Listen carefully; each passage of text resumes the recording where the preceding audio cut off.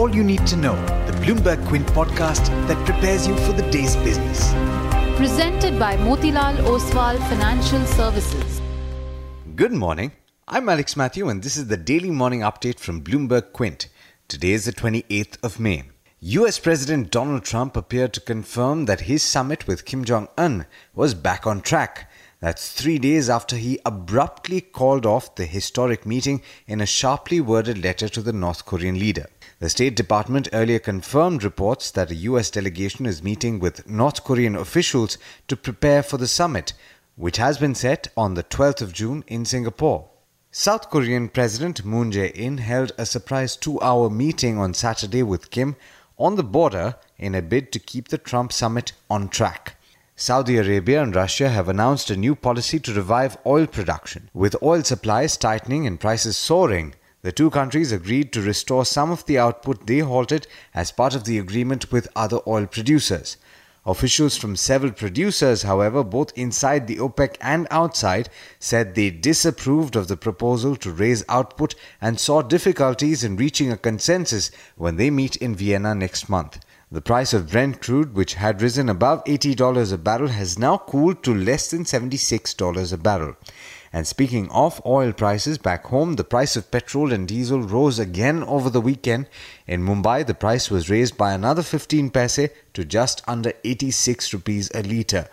Diesel prices now stand at 75.5 rupees. Prime Minister Narendra Modi, addressing a public rally in Bagpat, Uttar Pradesh, said on Sunday that his government had spent 3 lakh crore rupees laying a network of highways with a total length of 28,000 kilometers. The Enforcement Directorate is set to move a special court in Mumbai to seek permission for immediate confiscation of about 7,000 crore worth of assets of diamond jeweller Nirav Modi under the recently promulgated Fugitive Economic Offenders Ordinance. Auto components manufacturer Motherson Sumi Systems plans to invest around 2,000 crore rupees this fiscal to create new capacities to meet its growth targets. That's a PTI report. In international markets, the early risers in Asia are currently trading mixed.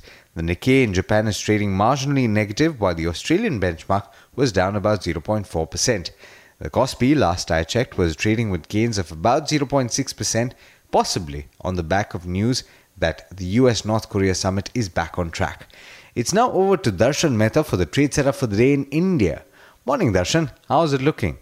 Good morning, Alex. Good morning, everyone. The SGX Nifty is indicating a slight downtick and commodities, especially crude, is down in trade.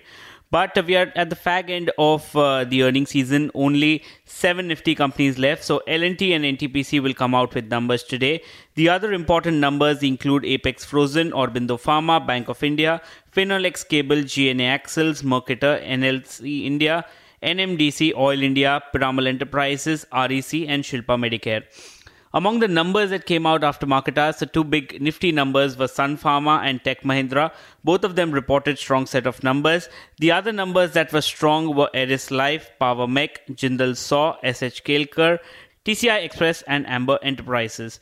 PC Jewelers and Lakshmi Machine Works were pretty much mixed in their earnings, and weak numbers from Bank of Baroda, Gujarat Fluoro, NBCC, Saurashtra Cement, Lakshmi Vilas Bank, Excel Crop Care.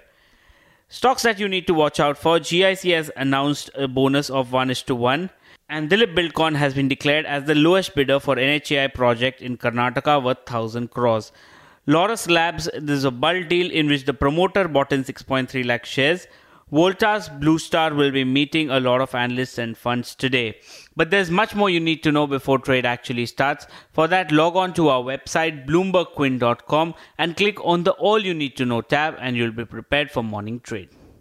Thanks, Darshan. Well, that's all you need to know going into trade today. And that's all we have for you on this podcast. But like Darshan said, there's a lot more on the website bloombergquint.com. So do check it out. This is Alex Matthews signing off. Have a great week.